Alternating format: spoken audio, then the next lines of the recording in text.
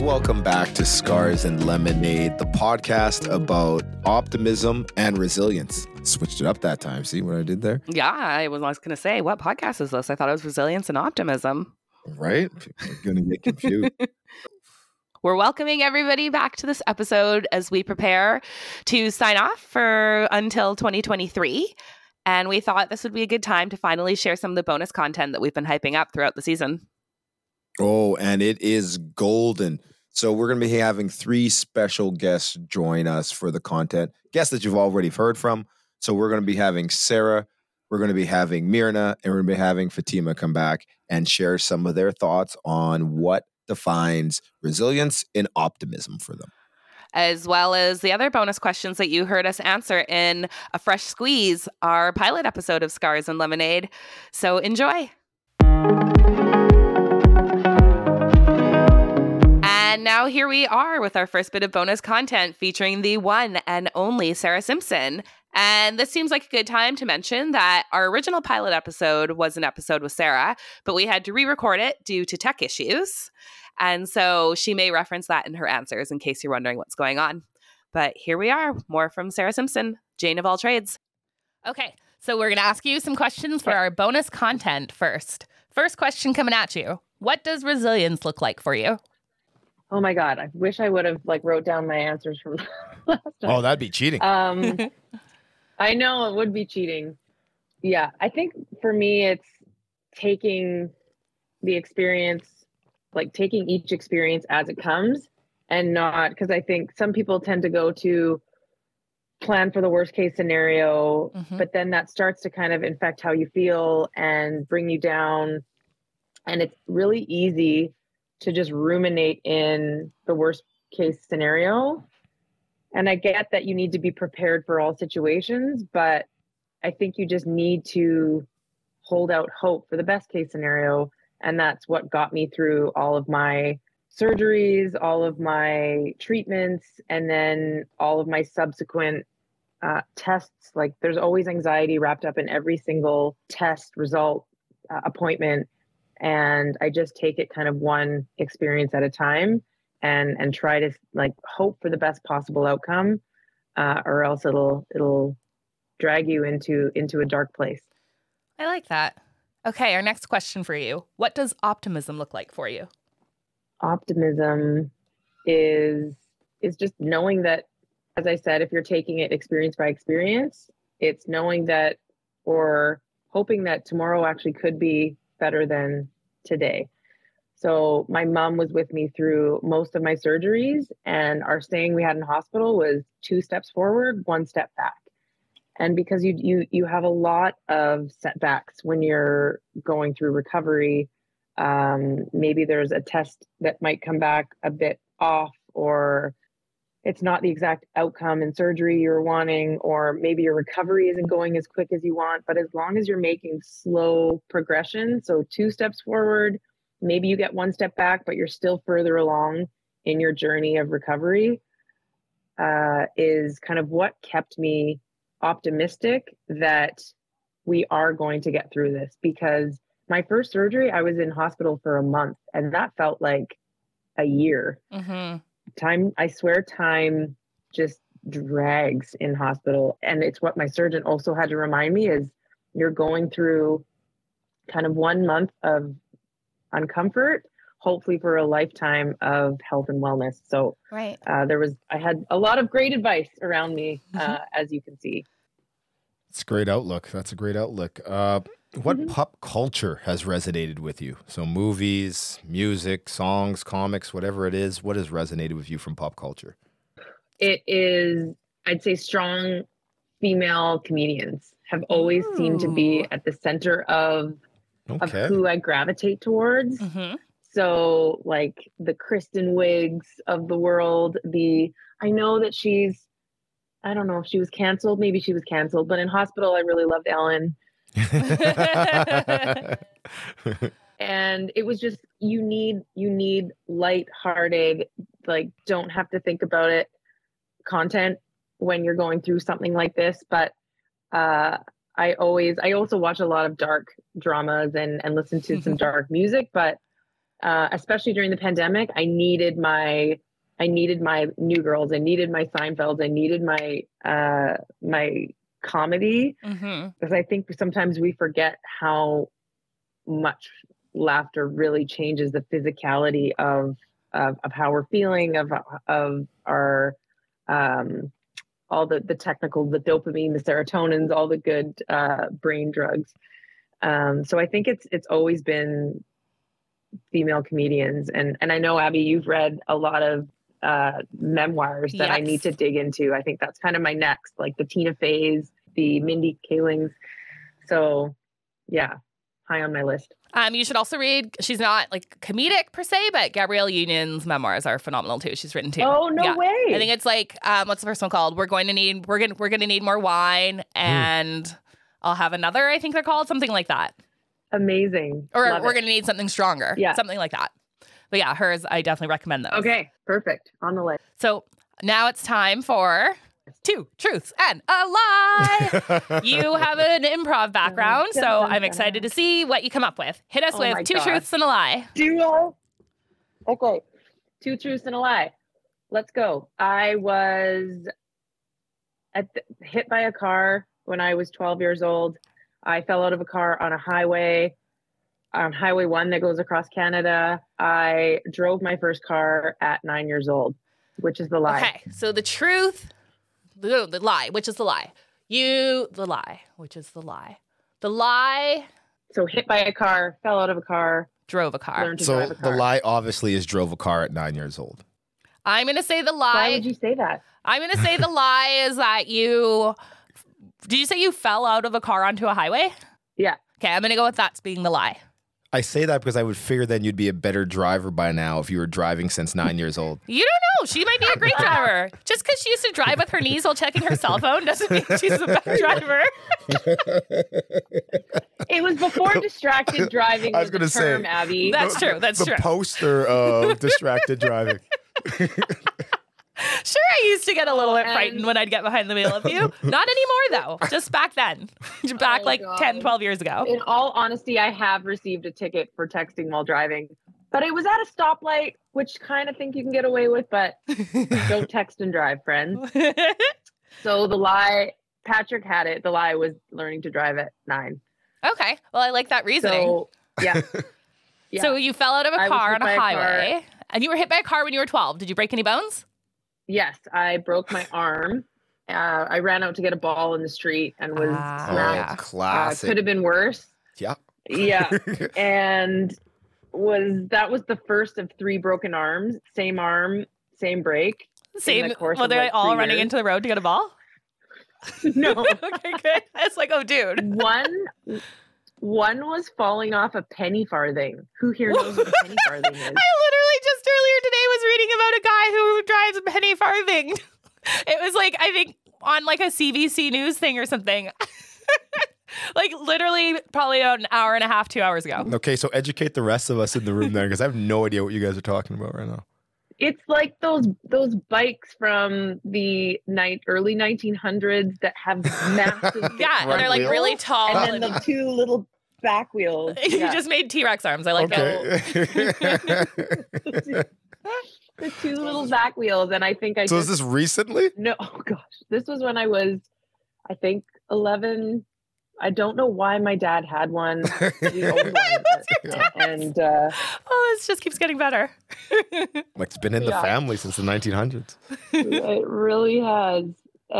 So yeah, ran into the street to grab a ball, and then the falling out of the car was like the perfect storm of errors with not having my seatbelt on. The door was slightly open to get some light, but then it didn't lock properly. Like the light went off, but I thought it locked properly. So, and we were dropping my brother off at hockey practice. My brother always gets embarrassed when I say that my mom was in tying up his skates. I was able to tie my own skates. Because that's the most interesting But part of this story. Totally. Yeah. And I was in the car doing something and I needed the light. So I opened the door. And so I think it just shut slightly, but not enough. And so my mom went to merge onto Highway 1 and I just rolled out right into the middle of the highway. And it's a weird instinct that you kind of Tuck and roll into the ditch. And there's no injuries from that other than like I scraped my hand. But This is unbelievable. We're not super religious people, but we were like believed in a higher power that night. I looked behind me and there was no cars to be seen. Like wow, crazy busy highway. I think it was only like 7, 8 o'clock at night. It wasn't. That's wild. It was a prime time. So yeah. All right. Well, thank you for playing that game. That's wild. You are welcome. Yeah.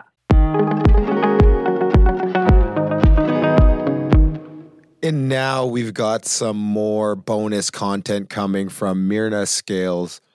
And feel free to check out her TEDx talk after you hear from her here. And her TEDx talk is called What If Moms in Crisis Were Kind to Themselves? So listen to this episode and then get more from her there. What does resilience look like for you? Resilience looks like, I know this might seem like a simple answer, but just continuing to go even when things are like super, super hard. I think that a lot of us think that we're not as strong as we think we are. I just had this feeling when I became a mom that I don't know if I could do this, you know? And the things that I've been able to go through and get through, it's incredible. It really is. I can't wait for everybody to hear your story. Then on the flip side of that, well, I guess not the flip side, but on the same side, a different level. They're cousins, basically. On the cousin side of that, what does optimism look like for you? Oh, optimism looks like even though things look horrible and like there's no hope, you can still see a little hint of positivity in your day. Some might see that as like toxic positivity, but I think that, you know, as a parent, like you really have to look at the positive side of things. Every day is just, there's something. There's always something. Going into this, would you consider yourself a positive person? Were you always an optimist?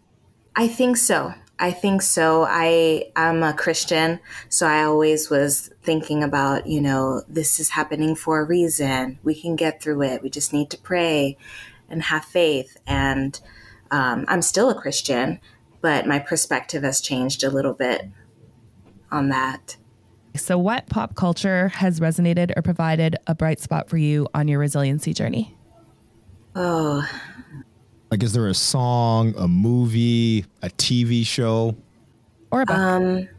I'd have to say, yeah, I'm an avid reader. I do read a lot, but I would have to say that YouTube and just going to see other people going through the same journey as me, meditation videos, and just really seeing other people are struggling as well, that I'm not the only one, has really helped me.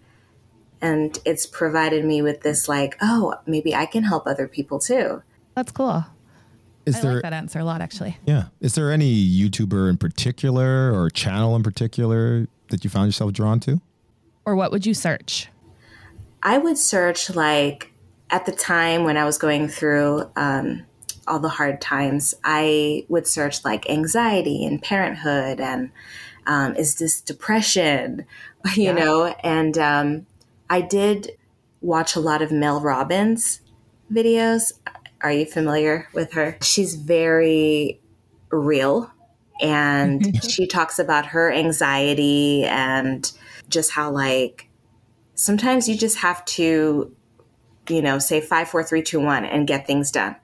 It's not always going to be rainbows and butterflies. And I think a lot of parents, mothers, they're expecting everything to be just amazing based on movies and TV shows that they see. Yeah. And then you're like, real life. Exactly. You went potty. Yeah. Yeah. Sure, it wasn't on the potty, but I know. Yes. And I think in the email we had also prepped you with the game 2 Truths and a Lie. if you have those ready, would you like to tell us 2 truths and a lie, and we will try to guess which one is which? Yes. Or which one is the lie? Okay. I am a singer. I love poetry. And I love spicy food. Oh, geez. Dude. I mean, the easiest way is to get you to sing a few notes, right? I feel like that would be cheating. Yeah, that's cheating. Also, show us your book collection. Yeah. And now go eat some jerk chicken. Right?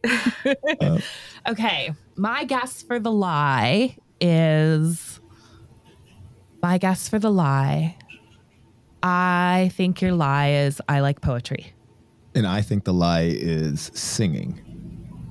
Oh, the lie is poetry. Oh. All right, 1-0. All right. Thank you. And those are all of the kind of preamble questions that we have going. I mean, she set me up, though. She was like, oh, I'm an avid reader. So I'm like, okay. I know. I love like thrillers and self-help books. Nice. Yeah. Ooh, who do you read for thrillers? Oh, my goodness. I have so many. I can't even think of like one right now. But I just finished one, The Lion Club. And I read a lot of audiobooks. I listen to a lot of audiobooks because, you know, with kids, you just... Absolutely. Fair enough. The last thriller I read, it was called The Last Thing He Told Me. And I really like that one in case you're looking for some recommendations. Yes, thank you. No worries.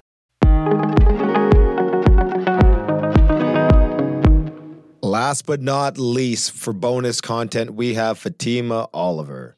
And hers was the one that was the most, wait, what? I think we mentioned that in her episode that we couldn't wait for you to hear it because her 2 truths and a lie are going to just totally blow your mind. So have fun guessing and let us know whether or not you got them right.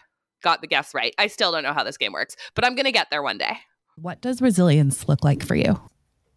You know, society and just life in itself can just really, really tear at us to our wits' end. And if you've been raised anyway, like I have, Abby, even in the midst of that, we are taught to be strong and taught to put a brave face on. And I've had to crawl through a lot of muddy stuff.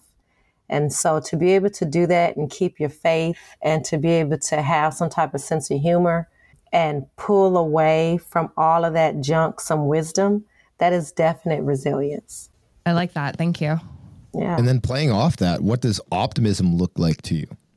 Shoot, I think perspective. You know, I think optimism comes from perspective and just being willing to see a different perspective and being willing to use the platform of defeat or use defeat as a platform, you know, to elevate yourself. That in itself takes a lot of optimism. I try to live my life in that space. I remember growing up, I was often viewed as a pessimist. I self-identified myself as a pessimist, you know, but then I would say, I'm not being negative. I'm just being real. I think I've said that a time or two. Right. But there is a thin line between that, right? So now I focus very heavily on acknowledging facts and faith. And so to me, that's optimism. It's realizing that your situation is what your situation is, but also saying, but I can still overcome it. I can still find a way out of this situation, or I can still muscle up, you know, the grit and get through it. That's optimism. I love that. And I'm also in my head, I'm like ready to write down. Got it. I like that. And our next question is, what pop culture has resonated or provided a bright spot for you on your resiliency journey? So what movies, books, TV shows, songs? You can pick one, you can pick all of them. Oh my God, let me tell you. Diary of a Mad Black Woman, that was like my movie. That was like, for real, my movie. I was right in the middle of a bad place where I was trying to figure out if I was going to stay or leave. And when she pushed her husband into that water out of that wheelchair, I was like, ooh, that's what I want to do.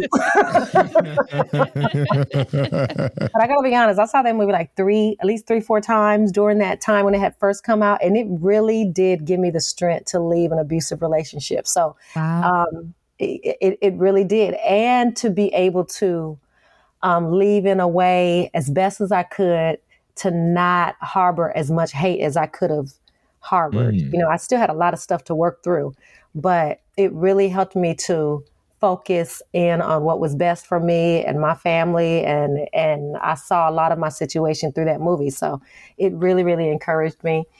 And, you know, everybody likes some Mary J. I mean, come on. Yes. Mary J. Blige. I mean, seriously. At some point I was like, oh my God, her life is so dramatic. And then when she made the song No More Drama, I'm like, finally.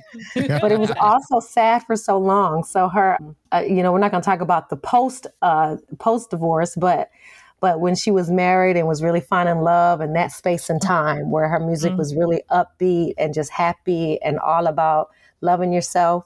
And it's really developing into that again now, right? Her finding herself again. Those type of songs have really encouraged me, honestly.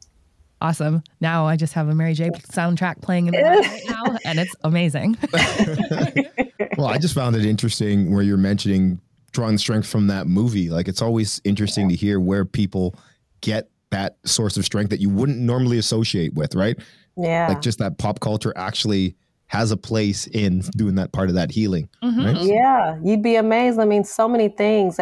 It's just thinking about smells and different sceneries and movies and songs. They all bring back certain sentiments, right? You can think about a song, at least I know I can, from childhood, and a song would play and it would bring back joyous moments, but there are some that makes me feel sad. And I'm like, why did that change my mood? And so, you know, that's the same thing that entertainment as a whole can do, you know, for a person. And I think that's why so many people gravitate to the movies and why Netflix, shoot, we need to buy some stock in there because it's like, you know, because it's a getaway, but also it can be used as therapy. And a lot of times the arts are sharing what you feel and maybe what you're afraid to say. Well said. Very well said. We're getting so deep so fast. Oh my God, we're so deep. I love it. These are supposed to be the warm-up questions, and already we're writing down notes. And Right. And so we have one sort of mini game as our final pre-interview. Oh boy. So it's called Two Truths and a Lie. So what we want you to do is come up with two things that are true, one thing that's a lie, and tell them to us, and we will try to guess which one is the lie. Gosh, that's a tough one. You should have told me that one earlier. Two truths and a lie. Okay. One is I sang background for a well-known group. I married someone who was a part of a well-known group. Like a part of the Temptations. I'll say that, the Temptations. And I dated someone from, what is it? Two truths and a lie? Yes. I dated someone who was a part of a circus, but they were the clown. They were a clown. Okay. So an actual circus clown, not just a clown in the way they behaved in the relationship. Yeah, that probably too, but. Oh, this is good. Okay, so you sang in a well-known group, you married someone from a well-known group, and you dated a circus clown. Oh, these are good. I know which one I want to be true. So What? The clown one? Oh, 100%. 100%. I'm going to pick as my lie the married somebody from the Temptations. What are you picking? I'm going to go with the singing background. Okay. And now I tell you my answers? Yes, please. Okay, so I did sing background for this group. It was called the Righteous Brothers. They were like the Blue-Eyed Soul Brothers. Oh, yeah. They sang the song "You Lost That Love and Feel" and all that. Yeah. I sang background for them. Toured in my past life. I toured with them for 5 years. And so that was an awesome experience. I actually flew for the first time because I got that gig. And I was the youngest person in the band. I think that's why they hired me, because I had no idea who the guy was. And when he came out and got on the piano and played and was like, hit these notes, and I hit the notes, and then he's like, do you even know who I am? And I'm like, no. The guy who's gonna give me a and job. and it was and he was one of the lead singers, Bill Medley, and he was like, you don't have no idea, and I'm like, no, I don't. And so he's like, okay, you got the gig, why not? And so that was a very interesting time in my life. I say my past life. And I was married to someone, my ex-husband. He actually was one of the lead singers of The Temptations, not Otis, but you know how they repurpose their group, Yes. Like a reboot, like all these movies that are happening now, right? Constantly, right? And so my ex-husband, he was the lead singer of the band for a time, Bruce Williamson. He actually passed away from COVID when COVID first hit, so a couple years ago. But yeah. Yep. Oh. And the clown part, even though I did date a clown and he was a part of the circus, he was not a clown. He actually rode unicycles. So I guess I had a thing for the industry. All kinds of entertainment there. Right? Well, that's incredible. Thank you for playing that game with us. Oh yeah. My husband, I upgraded, Abby. And my husband, he's a blue collar worker. So I had to go way on the other side to get some balance. I thought you were going to say he was the ringmaster now. Right? He was the ringmaster. No, I had to let the industry go. Yeah, fair enough. Happy holidays. We will see you in 2023. And while you're enjoying that sweet, sweet time off that we hope you have, or even if you're still working through the holidays, you can find a moment to settle down and catch up on Scars and Lemonade episodes that you may have missed. Share them with your loved ones and discuss. Let us know what you come up with. Happy holidays. Scars and Lemonade is created and produced within Treaty 1 territory on the traditional lands of the Anishinaabe, Cree, Oji-Cree, Dakota, and Dene peoples, and on the national homeland of the Red River Métis. Music for Scars and Lemonade is written, produced, and created by Evan Dysart.